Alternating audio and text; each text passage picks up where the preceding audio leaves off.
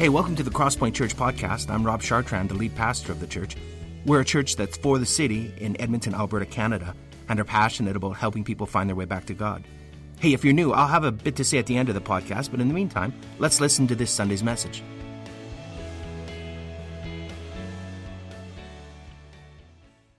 Morning, so glad you're with us. My name's Rob. I'm the lead pastor here at Crosspoint.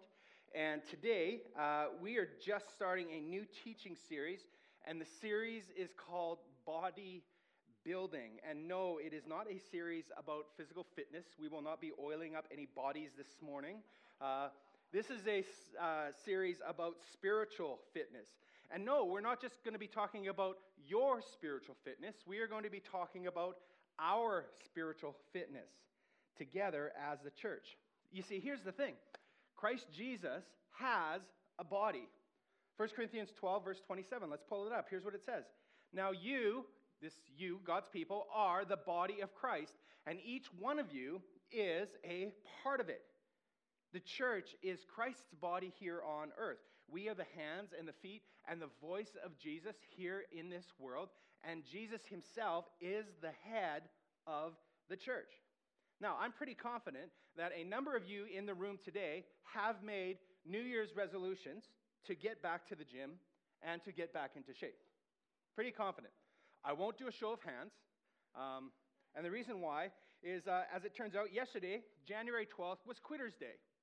The vast majority of people who vowed to make New Year's resolutions quit yesterday. So, if you've made it to today, well done. Well done. Pat yourself on the back. Keep going. The reason why you are doing this, though, is because you want to take care of your body. Listen, we are concerned about our bodies, but Christ Jesus is even more concerned about his body. In fact, he's more concerned than we are. We read this in Ephesians chapter 5. Here's what it says. It says, after all, no one ever hated their own body, but they feed and care for their body, just as Christ does the church. For we are members of his body. Now, if Christ cares about his body, if it's really, really, really important to Jesus to care for his body, then shouldn't we also? Shouldn't it be important to us that we talk about the health of the body of Christ? And more specifically, this body of believers, right here in this part of the world, in Edmonton, Alberta, Canada, this body of believers, Crosspoint Church. So that's what we're going to do over the next 4 weeks. We're going to be talking about what it means to build up the body of Christ. And this week, we're going to be talking about building inwards through community. But we've got some other topics we're going to be looking at as well. Next week, we're going to be talking about building out on mission. The week after that, we're going to talk about building up through prayer.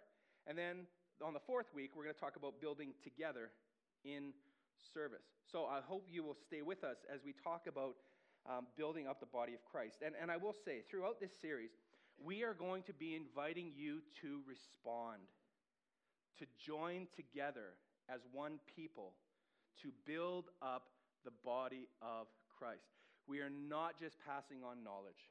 When Jesus speaks to us, he has something to say to us, and we hope that you will join with us as we have this conversation together. So let's dive into today's topic. We're going to talk about building in through community. Now, if you got a Bible, I encourage you to pull that out, or a digital device. You can also pull out your bulletin insert and follow along there, and we're going to have it up on screen. But turn with me to Ephesians chapter 2 this morning. And I'm going to read that for you in a moment, but let me just give you a bit of a background on the book of Ephesians. Especially if you're new to the Bible and new to the New Testament.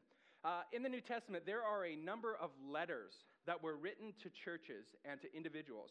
And these are called epistles, okay? Ephesians is one of those letters. And it was written by a person, a very significant person in the Christian church and in Christian history. His name was Paul the Apostle.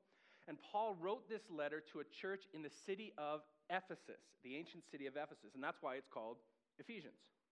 Now, there was a small gathering of Christians that lived in this city of Ephesus, a small little church, little fledgling church, and Paul had a really close relationship with this church. In fact, Paul spent a number of years living in Ephesus. He helped plant this church. He helped to grow it up.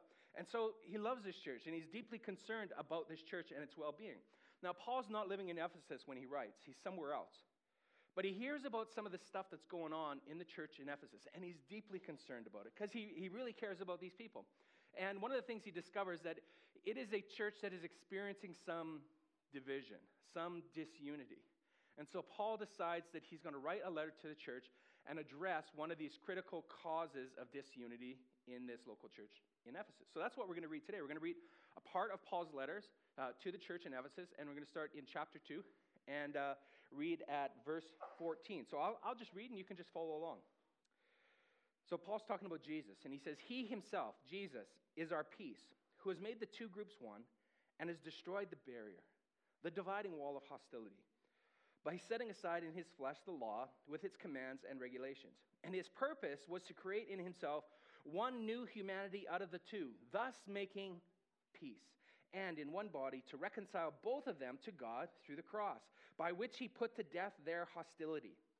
He came, and he preached to you who were far away, and peace to those who were near. For through him we both have access to the Father by one Spirit. Consequently, you are no longer foreigners and aliens or strangers, but fellow citizens with God's people and also members of his household, built on the foundation of the apostles and prophets, with Christ Jesus himself as the chief cornerstone. And in him, the whole building is joined together and rises to become a holy temple in the Lord. And in him, you too are being built together to become a dwelling in which God lives by his Spirit. Well, this is the word of God. Can we pray together? Let's pray. Father, thank you for this great letter that was written by Paul, inspired by your Holy Spirit, and that it still speaks to us today. It still rings true to us today. And so we pray, Holy Spirit, that you would take the truth of your word and you would plant seeds in our heart, that you would grow a harvest in our heart, and you would just do a work in us today. We open our hearts just a little bit today. We open them a crack, or we open them wide open, and we say, God, speak to us, lead us, teach us, challenge us. We do all this for your glory because we love you who first loved us. We pray these things now in Jesus' name. And everyone said, amen, amen.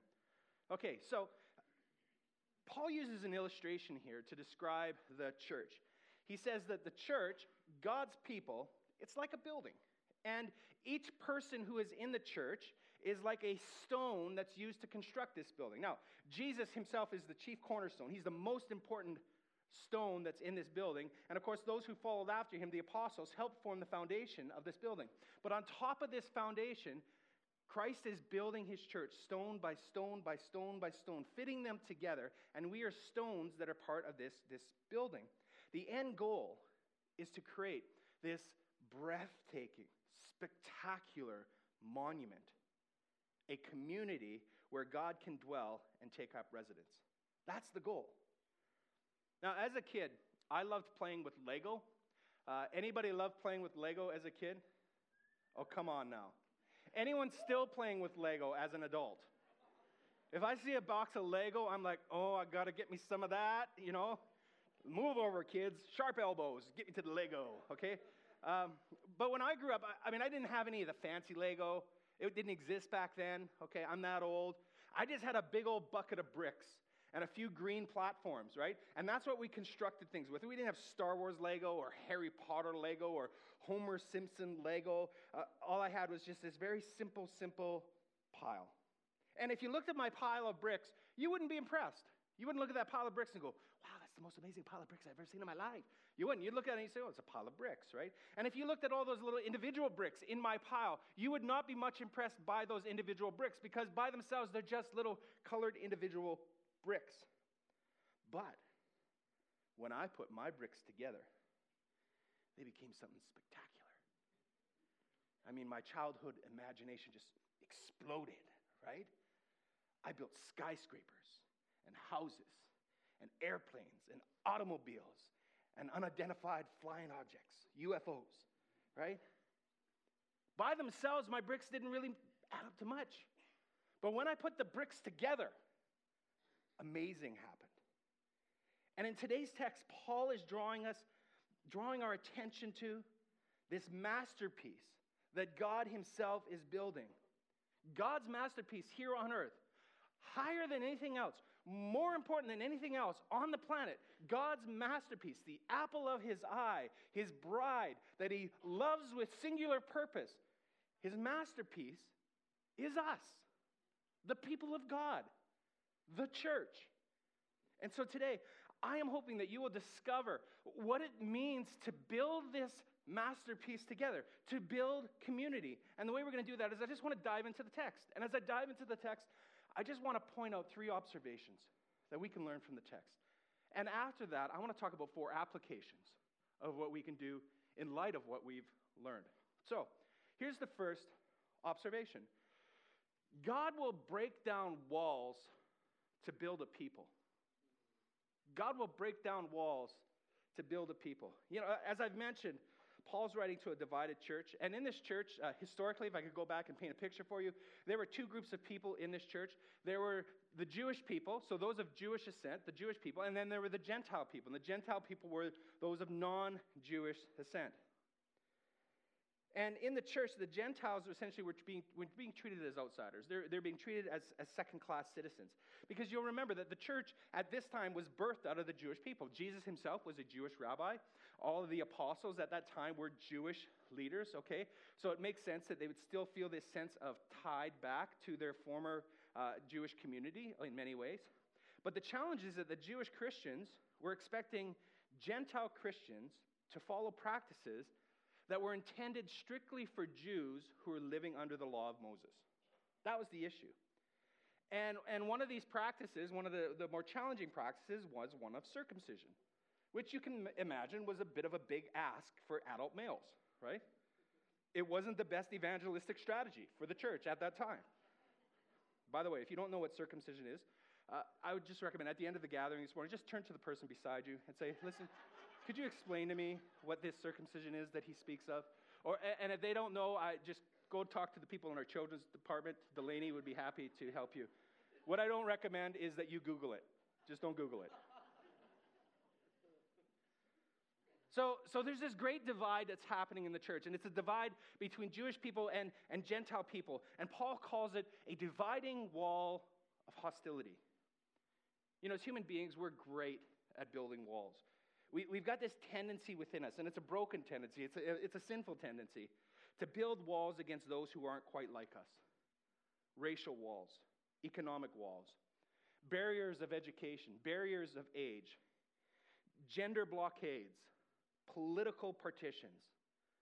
I don't know if you've watched the news lately, but you will know that there's a dispute about a wall that is happening with our American cousins south of the border. Now, that's not a political statement. I just want to reinforce the idea. We are great at building walls as human beings. But Paul says that Jesus will break down man-made walls in order to build a people. You see, it was the cross of Jesus Christ that ultimately destroyed this wall of hostility. That's what Paul says. The cross did something for us that we could not do for ourselves. See, here's the thing. You cannot barter, bribe, behave, or buy your way into the kingdom of God. There is only one way into the kingdom of God. There is only one thing that tears down the separation between man and God, and that is the cross of Jesus Christ. So it doesn't matter what color your skin is. It doesn't matter what school you went to. It doesn't matter what kind of car you drive. The ground is level at the foot of the cross. And the blood of Jesus Christ is our VIP access into the kingdom. There is only one way. And so because of that, there's no posturing. There's no one-upping. There's no, I'm better than you. I'm a first-class citizen and you're a second-class citizen. Through the cross, Christ not only breaks down walls, but he's also building a people. See, it was the fall of man. Genesis chapter 3. In the garden, it was the fall of man that led to the separation between us and God. But it also led to the separation between people, us and each other. But Paul says that Jesus reconciled. He reconciled both Jew and Gentile through the cross. That word reconcile means to join together. It means to bring into alignment. When your bank statement is out of alignment, right, you have to reconcile it. You have to bring it into alignment. It's an accounting term. And Paul is saying that of these two people groups. That's what Jesus himself did through the cross of Jesus Christ. How did he do it? By creating a new humanity, a new community of humans, a new way of being human. And in this new humanity, everybody is an insider. Everybody. Paul says that through Christ, we are no longer foreigners and aliens. We are no longer outsiders. Instead, we become fellow citizens and we become members of his household. So through the cross, we are included into the kingdom. When we step through the cross of Jesus Christ, we have a passport that says, I'm a citizen of the kingdom of heaven. Through the cross of Jesus Christ, we are adopted into his family. So when we step through the cross, we are not orphans or outcasts. We are sons and daughters of the King of Kings. That's what the cross of Jesus Christ does. It's mind-blowing if you really think about it. Don't take it for granted. Reflect on it. Consider it. You are part of God's kingdom and his family, his household. You know, the movie Han Solo just came out this week on Netflix. I already saw it in theaters, but I rewatched it this week. And there's this great scene that takes place early on in the movie Solo. So, spoiler alert, I'm sorry, okay? But there is this great scene that takes place early on in the movie. And so Han wants to join the Imperial Army, which is not the good army, okay? It's like Darth Vader's future army, okay? So he wants to join this Imperial Army, and he wants to become a pilot, because that's his dream, is to get his own ship and to become a pilot. So while Han is enlisting, the recruiting officer asks him this question. He asks him, "What's your name, son?" And his response is, "Han." And so the recruiting officer asks him this. He says, "Han what? Who are your people?" And Han replies, "I don't have a people. I'm alone," which is actually completely true. Because if you read the backstory, Han is an orphan. He grew up in the streets of Karelia. He has no family. He has no citizenship. He's all alone. So the officer enters his name into the computer and he says, Han Solo. And that's how Han Solo got his name. But it's not really a name. It's kind of a lonely name. It's a name without an identity. It's a name without family. It's a name without citizenship. See, this is the power in a surname. You're belonging to something or to someone. And Solo never seems to belong anywhere. As you track through the Star Wars universe and you track his story, he's always portrayed as this loner who's always adrift. He's kind of a rebel without a cause. But eventually he learns the value of being part of something bigger and better than himself.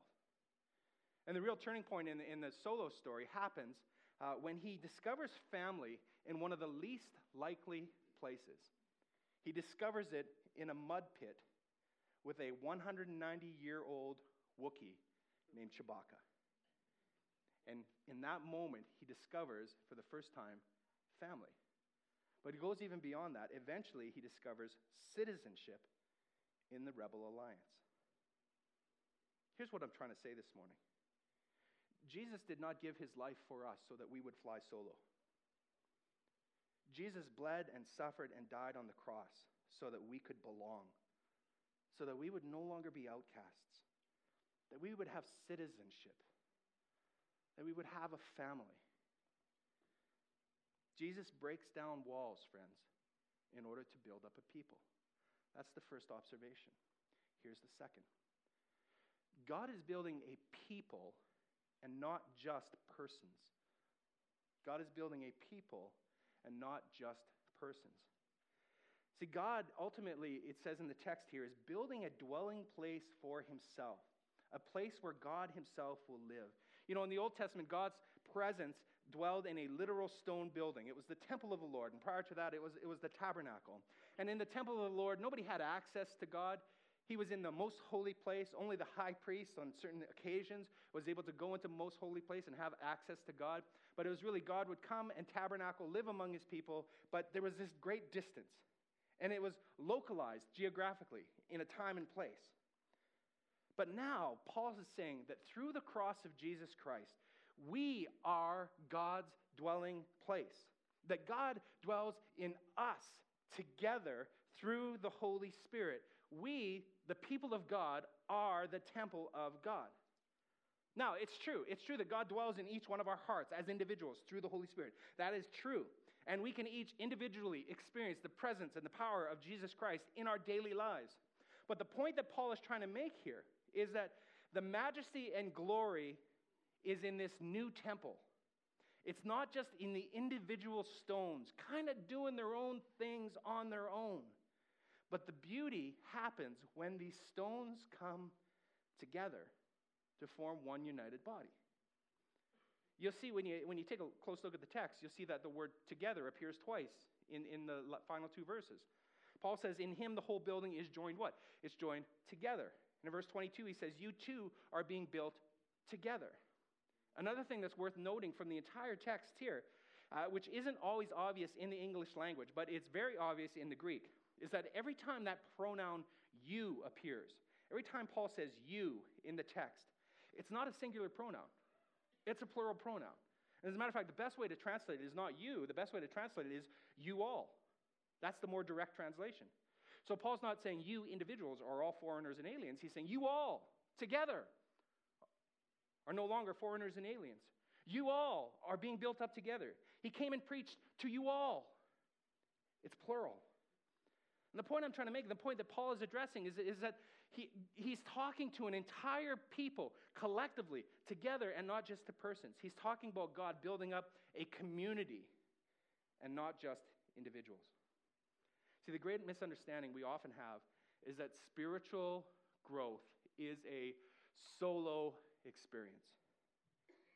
But you can have a vertical relationship with God. You can't have a vertical relationship with God. You can't have a vertical relationship with God while ignoring your horizontal relationship with other people. It just doesn't work that way. God is building a people and not just persons.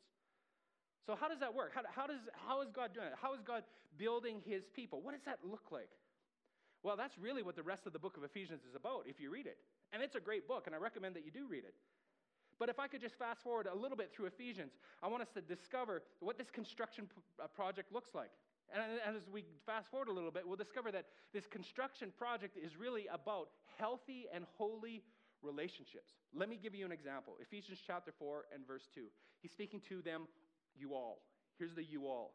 Here's what he says to you all. He says, be completely humble and gentle, be patient, bearing with one another in love. If we are the stones in this building that God is building, then relationships are the mortar between the stones. How we treat one another in the body of Christ is the cement that keeps us together. And Paul says that this mortar, it looks like humility, gentle words, patient understanding, bearing with each other's burdens, and above all of that, it looks like love. That's the mortar that keeps all of these blocks together. And the verse that I looked at, Ephesians chapter 4 and verse 2, it's just one example of what are known as the one another's in Scripture. What are the one another's? Well, throughout the New Testament, you're going to find all of these different commandments that God has given to his people.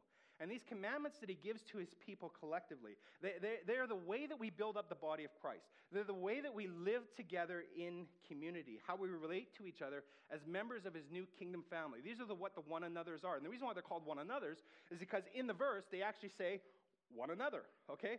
So in your bulletin notes, you can look, and there's a partial list of some of these one another commandments. We're going to have them up on the screen here. Here's what they are, okay? Here's some of these commandments of these are the mortar. This is the cement. What keeps us together? When we're be devoted to one another, or we accept one another, or we care for one another. We bear the burdens of one another. We forgive one another. We encourage one another. We spur on one another. We confess your sins to one another. We pray for one another, and we serve one another. Now, I just want to give you a moment, just a moment to reflect on this list, and I want you to ask yourself a question. What are the one another's that you need in your life today? If you were to ask God for someone to one another you, what do you need? And I'd ask you this question today as well. Who do you have around you who can do every one of those one another's in your life?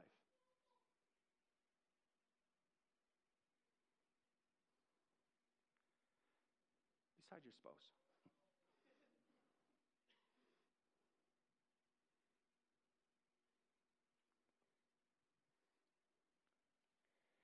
See, here's the thing about the one another's. You cannot keep the one another's if you choose to fly solo. You cannot. The truth is, you cannot one another yourself. You need another to one another. You need another to one another. Turn to the person beside you and say, you need another to one another. Go ahead.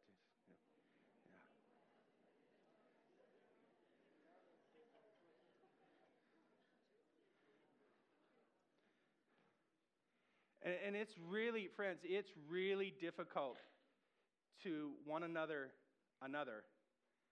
if you're just a spectator in the body of Christ. It's just so very difficult. With Crosspoint, we believe that one another community is not something that can happen in a large group of people sitting in rows. It's very, very difficult to do that. It's very, very difficult to do it in 10 minutes after the gathering before you race off for Christian chicken. Very, very difficult to do that. It's nearly impossible to one another. And so if Sunday experience is the sum of your discipleship, you need something deeper. You need something deeper. We believe that one another community is something that happens better in smaller groups of people sitting in circles rather than large groups of people sitting in rows. And at Crosspoint, we call these home groups. For us, home groups are our little intentional bodies of believers who do life together, who study the Word of God together, who pray together, who live on mission together, and who one another each other. And in fact, we think that home groups are so important that we've organized their entire church around them. I don't know if you know that, but if you're new, I hope you will discover that. Is that we're not a church that just has home groups, or we're not just a church with home groups. We are a church of home groups. It is the way that we organize life together because we believe it is the best way to one another. It's how we do community together. And this is why we're constantly encouraging you, hey, consider being in a home group. And I'll just say, I practice what I preach. I am in a discipleship group with some other guys, some of my men, they're around there. What up, guys? Okay.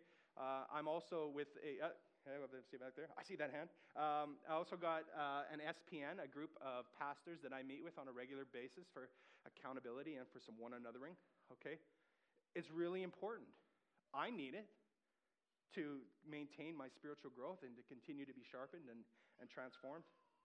And so our vision as a church, right now we've got about a dozen home groups. We want to double that number. We'd love to double that number. We'd love to see home groups in every neighborhood that's in this part of the city and even beyond. And we have them in a number of different places. We want to do that. We want it to be accessible so that for somebody who comes and says, I want to be a follower of Jesus, I want to surrender my life to him, I want to follow after him, that they have accessibility to a discipling community, a group of disciples who are meeting together and who believe it and who are living it out and who can come alongside of them and help them grow them towards maturity.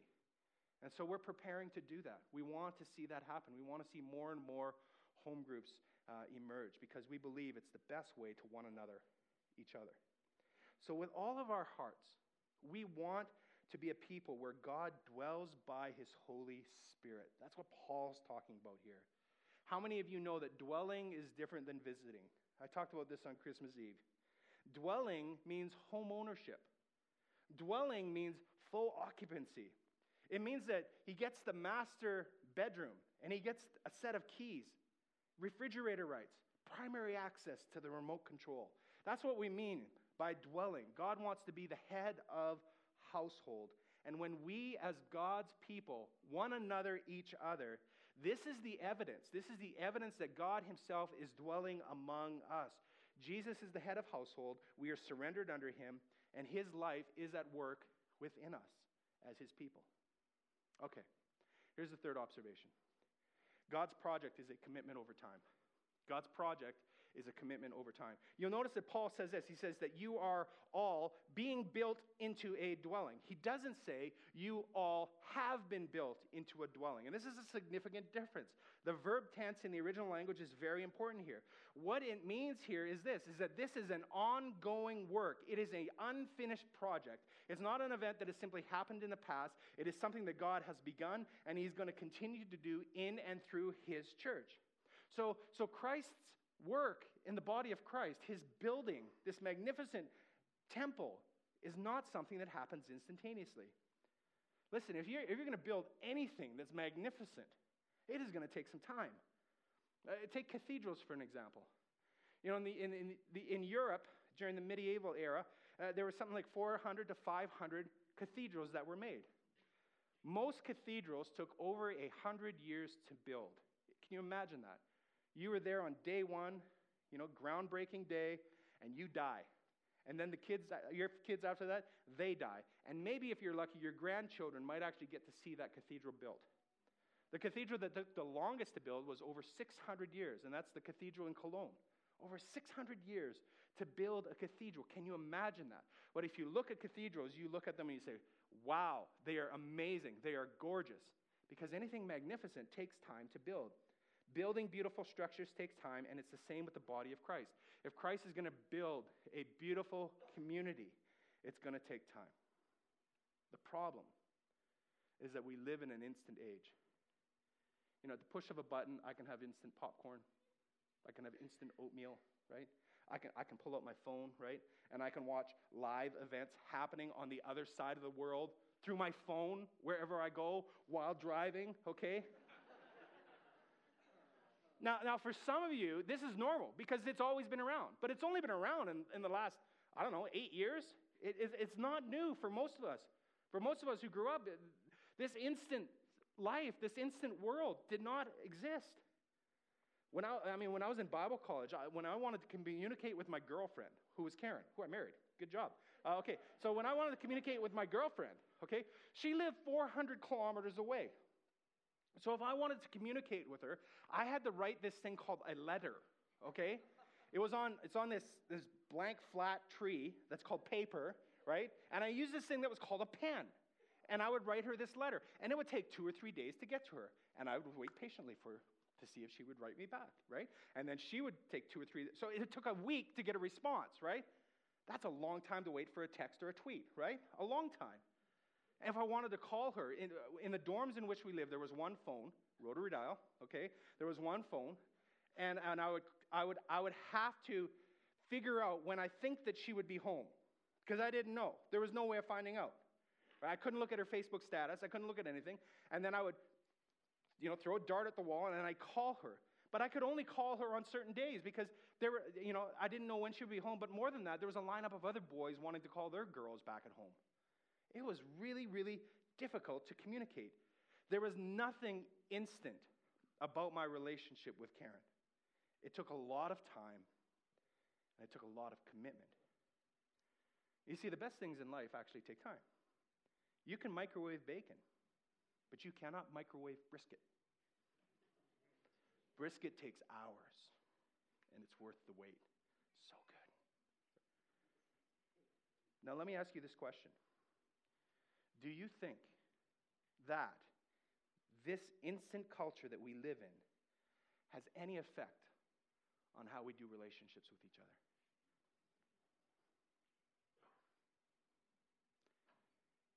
Now, anything that requires time also requires commitment. Think about the cathedrals that were built. Do you think they would finish a 600-year-old cathedral if they weren't committed to building it? In 600 years, I'm sure they experienced a lot of setbacks, wars, famines, different rulers and leaders with different priorities. The only way that they would have finished and completed this cathedral was if they were, in fact, committed to it. And culturally, we live in a culture that struggles with commitment, Just hearing me say that word this morning might even make some of you sit on the edge of your seat and get your hackles up. Oh, the pastor's using the commitment word, because we don't like that C word. I feel nervous just using it. I'm breaking out in a sweat talking about commitment, We have this phenomenon in our culture that's called commitment phobia. We are a commitment-adverse people. And sociologists will tell you that this is getting worse and worse and worse in the emerging generations. They're becoming even more commitment-phobic. So we can't commit to long-term relationships. We can't commit to jobs. We disaffiliate from anything that smacks of organization because we don't want to get tied to an organization. Which, it's understandable to a certain degree, and this is why it's understandable, is because we live in a culture now today where we have lots of options. We have more variety, diversity, selection than any other time in human history. And lots of options makes it really difficult to make a decision. Marketers have this term, it's called paralysis by analysis. There's this old experiment that was called the jam jar experiment, and what they did was they wanted to see what was the best way to sell jam. And so they went into a supermarket, and they set up a station with 21 varieties of jam, and most people will assume that by having more varieties, right, people are going to be more likely to buy, right, because there's going to be something that's just for them, right, just the right jam, okay? And so they calculated the number of jars of jam that they sold over a period of time when they had 21 varieties. Then they did the same experiment over a period of time, and they just put in a few jars, 3 different varieties of jam. And what they discovered is, hands down, they sold more jars of jam when they only had 3 options as opposed to 21 options. And the reason is we have this phenomenon that we're experiencing in our age with so much diversity and so much unity and so many options. It's called paralysis by analysis. There's so many options that we're afraid to actually just make a decision. We're afraid to commit. This is why we experience this thing called FOMO. You know what FOMO is? FOMO is fear of missing out, okay? So it's an acronym, F-O-M-O. Oh, I'm experiencing FOMO, right? So you get onto Facebook, and you've got 20 people that have invited you to your events, right? And you say maybe to all of them, right? And then you finally commit the day before, right? This is why Facebook invites never work, right? Or the day of, you finally commit, and you go to the event. And then when you're at the event, you're looking through Instagram and Facebook, and you're looking at all the other events you could have been going to, and you're feeling this tremendous sense of dissatisfaction. And you're really, really upset. And the reason why is because you're experiencing FOMO. It's like, oh, I'm here, but I could have been there, and I missed out. FOMO is a very real reality we experience. But it's all tied up to the age in which we live in. And so we live in an age where it's very, very difficult to make decisions and to commit. Now, one of the side effects of this consumptive pattern, this consumerist pattern, is that there's a tremendous downside. And the tremendous downside of avoiding commitment is that when we never commit in life, we actually miss out on the best things in life. Because as it turns out, the best things in life require something of you in order to obtain them. The best things in life require endurance. They require investment. They require risk. And they require trials as we go through them. Those are the best things in life. They don't happen in an instant. And they will never happen if we are not willing to commit to them. The ironic truth, though, friends, is this, is that we all make commitments. You make commitments. Even though you don't like commitments, you make commitments. Some of the commitments that you make are intentional. Some of the commitments that you make are unintentional, okay? So the hour or more a day that you spend on social media is maybe unintentional, right? So you don't wake up in the morning and say to yourself, you know what, today I'm going to blow 2 hours of my life away going on Snapchat. Okay, no, nobody wakes up in the morning and says, I'm going to set that as a goal. Some people maybe do, but nobody wakes up in the morning and does that. Why is that? It's an unintentional commitment. But even though it's unintentional, doesn't mean that it's not a commitment. You are still committed to that unintentional practice. We all have commitments, whether they're intentional or unintentional. The question is whether or not they are the right kind of commitment. And consider this, are your commitments yours? Or are they commitments that are simply a byproduct of your environment or your culture? Do you own your commitments? Because if you can own your commitments, you will discover the best things in life. What seems clear from the text today is that Jesus Christ is committed to his body. He is committed to us, his people. We are his greatest commitment. And he invites us, as the people of God, into that same commitment. That's his invitation to us. And Christ's asking each and every one of us, hey, will you commit to building together in community? Can you commit to that? To building up the body of Christ? Well, how do you do that? What might that look like? Let's be very, very practical here this morning. Let's shift and talk about 4 practical ways. How do you commit to being in community? Well, the 4 ways I want to talk about. Here's the first way. I think the first way we can do it is let's just take down the walls. Let's kick them down. What if we ask Jesus to take down the walls in our hearts that separate us from other people? You know, the starting point for this change happens inside each and every one of us. It's not what we do as practices or events and all programs and all that sort of thing. It happens inside each and every one of us. If we've got walls inside of us, Jesus will help us to remove them. And if you ask him, Jesus, would you change me? You know, I have barriers, the type of people I won't associate with, or I won't spend time with, or that I'm afraid of, or I won't do this. If we ask Jesus, would you tear down those walls in our hearts? He will do that. He will do it, and he will transform you through the gospel. He will show you a better way. And to be one church together, we need to take down our walls. We need to take down walls of age, sex, race, education, social status, income. We need to take down those walls. Here's the second way. Take the initiative. Take the initiative. What if you stepped outside of your comfort zone and stepped into new relationships? Okay? What might this kind of courageous step look like? Well, every Sunday, we say to you at the end of the gathering, we say, meet somebody who doesn't look like you. You hear us saying that, right? Well, as it turns out, we're actually serious about that. We would love for you to go and find somebody who doesn't look like you, someone you don't know. Because here's the thing, is I find in myself is that I gravitate to people who look like me, who think like me, who like the things that I like, right?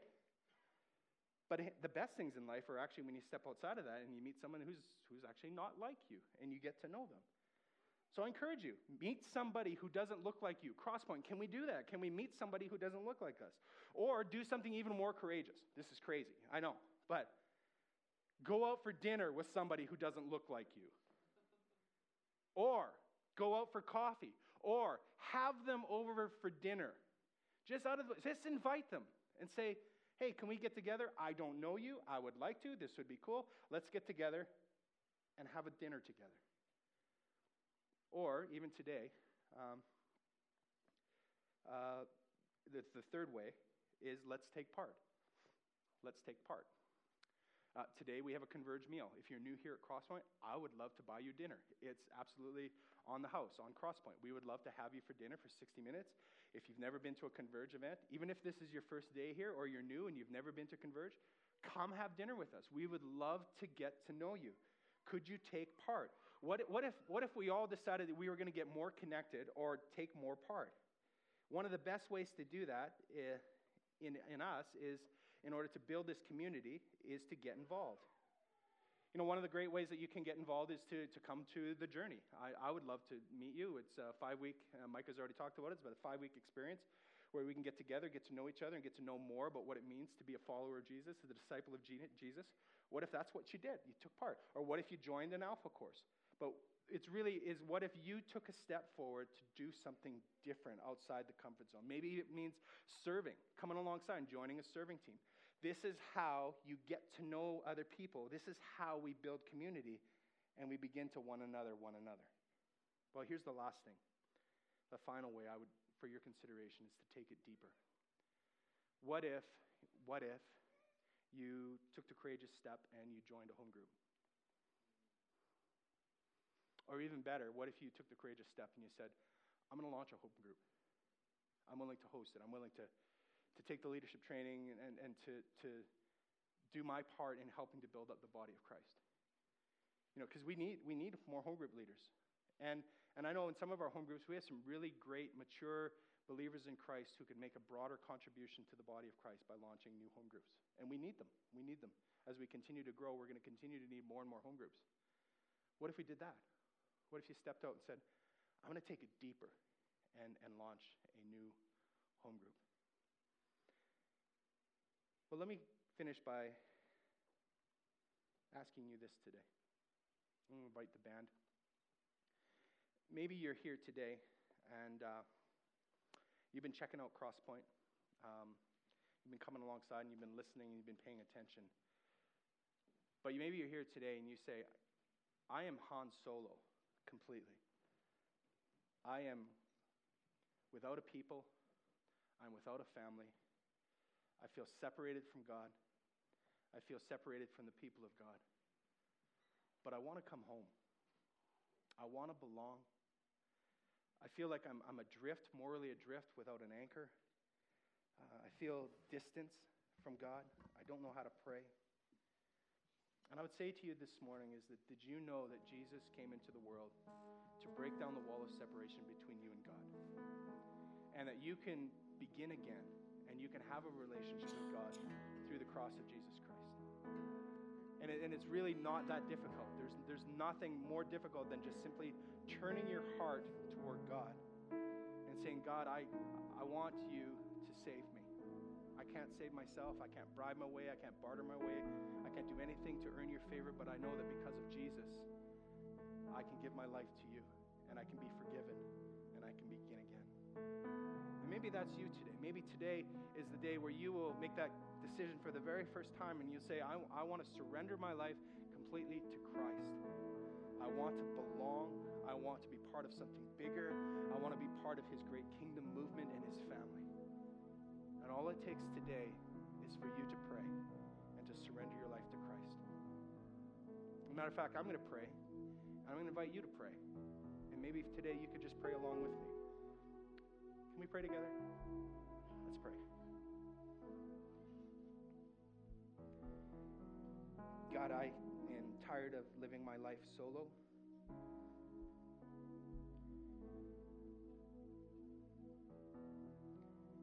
I ask you to forgive me for living my life independent of you.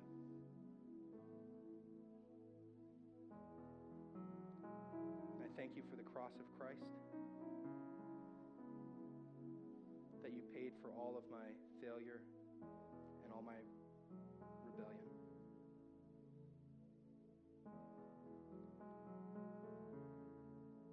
So God, forgive me for all that I've done.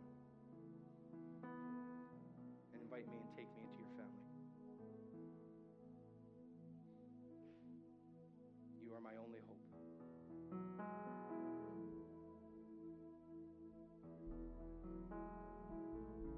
Father, I thank you that your word says that if we confess our sins, you're faithful and just to forgive us and to cleanse us from all unrighteousness. I thank you that through the cross of Jesus Christ, we can begin again. And that you wait as a father with arms open wide for your kids to come back home to you. God, for whoever prayed that today, I pray that you would surround them with people who can help them grow and discover what it means to be a fully devoted follower of you. Thank you, God. Thank you, God. Thank you, God, that through the cross of Christ, we are all sons and daughters together.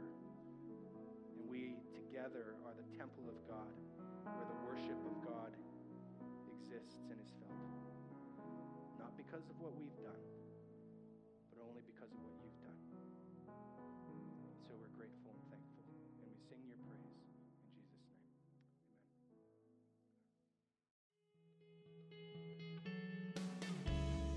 Well, thanks for listening to our podcast. We hope it's helped you in your spiritual journey and it's helped you draw closer to God.